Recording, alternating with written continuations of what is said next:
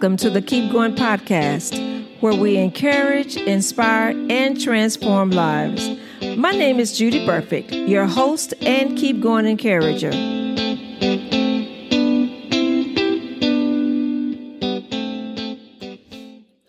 Welcome to the Keep Going podcast, where we seek to encourage, inspire, and transform lives. I want to thank you for tuning in as we continue our series on being thankful. In this week's podcast, we will focus on being thankful for those individuals who have impacted our lives. Last week, we focused on hindrances to being thankful.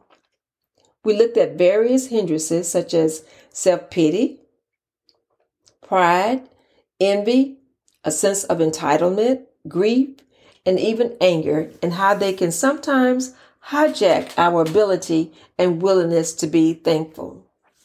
These are the things, as I call them, that can incarcerate your emotions, robbing you of the ability and privilege to live an abundant life filled with joy and tranquility.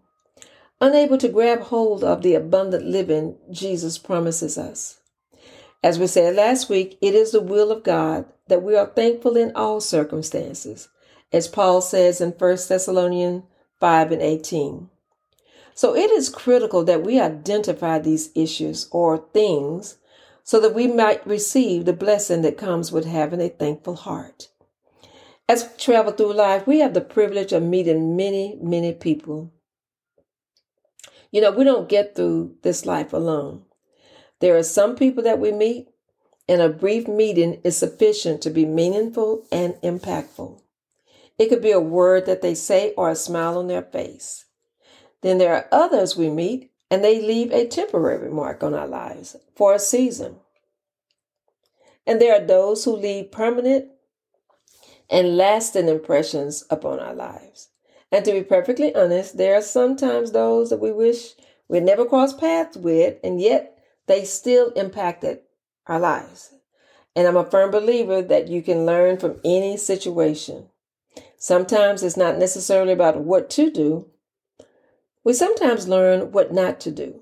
Nevertheless, there's been an impact, and we can be thankful for it. This is the week of Thanksgiving, as we all know. This is the week that we focus our attention toward enjoying family and friends. We cook, we eat great food, we watch the parades, we watch the football games, and for many, we enjoy fellowship with others and give praise and thanksgiving to God in a more formal way as we attend church services and partake in opportunities to give to others who may face lack in our communities and throughout this country. Though this is a time of celebration for many, I would be remiss if I did not acknowledge that there would be those who are experiencing sadness because they have lost loved ones who in times past would have been present during this time. And yet, that is the beauty of memories. As we turn our focus to give thanks to those who have impacted our lives in some form or fashion. Those individuals who have inspired us to grow, to achieve, to change, to love, to be a better person. The person or persons who encourage you along the journey. The person who, had it not been for them, kept you from going down a path that could have been to your detriment. Today, the word influencer has become such a common word. Everyone, or at least many individuals, are desiring to be an influencer. They are seeking to impact their audience in various ways and for various reasons. Often the influence is temporary, and for many, it is on to the next best thing. And then there are those who have a more permanent influence or impact on our lives. Those who left a print that you will always remember. It could be someone who's no longer here, someone that you have not seen or even spoken with in many years, someone that you actually never spoke to, yet something you heard them say changed the complete trajectory of your life. People impact our lives in so many ways, and I want to encourage you in this message to think of someone, that person that left an imprint in or on your life that you are so thankful for, Who is this person or persons? Well, it could be the person who became your friend when no one else cared to be friends with you. It could be the person who inspired you to pursue a career or a job that you didn't think you were qualified for. It could be the person who showed you love when you felt you were unlovable. It could be the person who saw your worth when you couldn't see it. It could be the person that shared your resources with you when your resources had dried up. It could be the person who spoke up on your behalf when you were not able to utter the words. It could be the person who sat by your bedside when illness had attacked your body and you didn't know if you would make it. It could be the person who pushed you to be your very best and encouraged you not to give up. It could be the person who believed in you at a time when no one else did. It could be that person who sat up with you all night as you cried and cried because of the emotional pain that you felt because of something that you were going through. It could be someone who mentored you in your career and got you started on your way, and now you are able to reap the benefits of a successful career. It could be someone who started you on your spiritual journey, who turned your life around. It could be someone who first introduced you to Christ. It could be that person who showed you that there is a better way. It could be that person that you haven't given much thought until now what a difference they made in your life.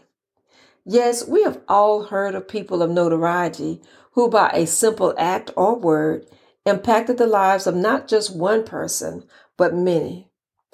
But what about those individuals who have touched your life in such a significant way that will never be in the news or on television or in social media or in any other medium?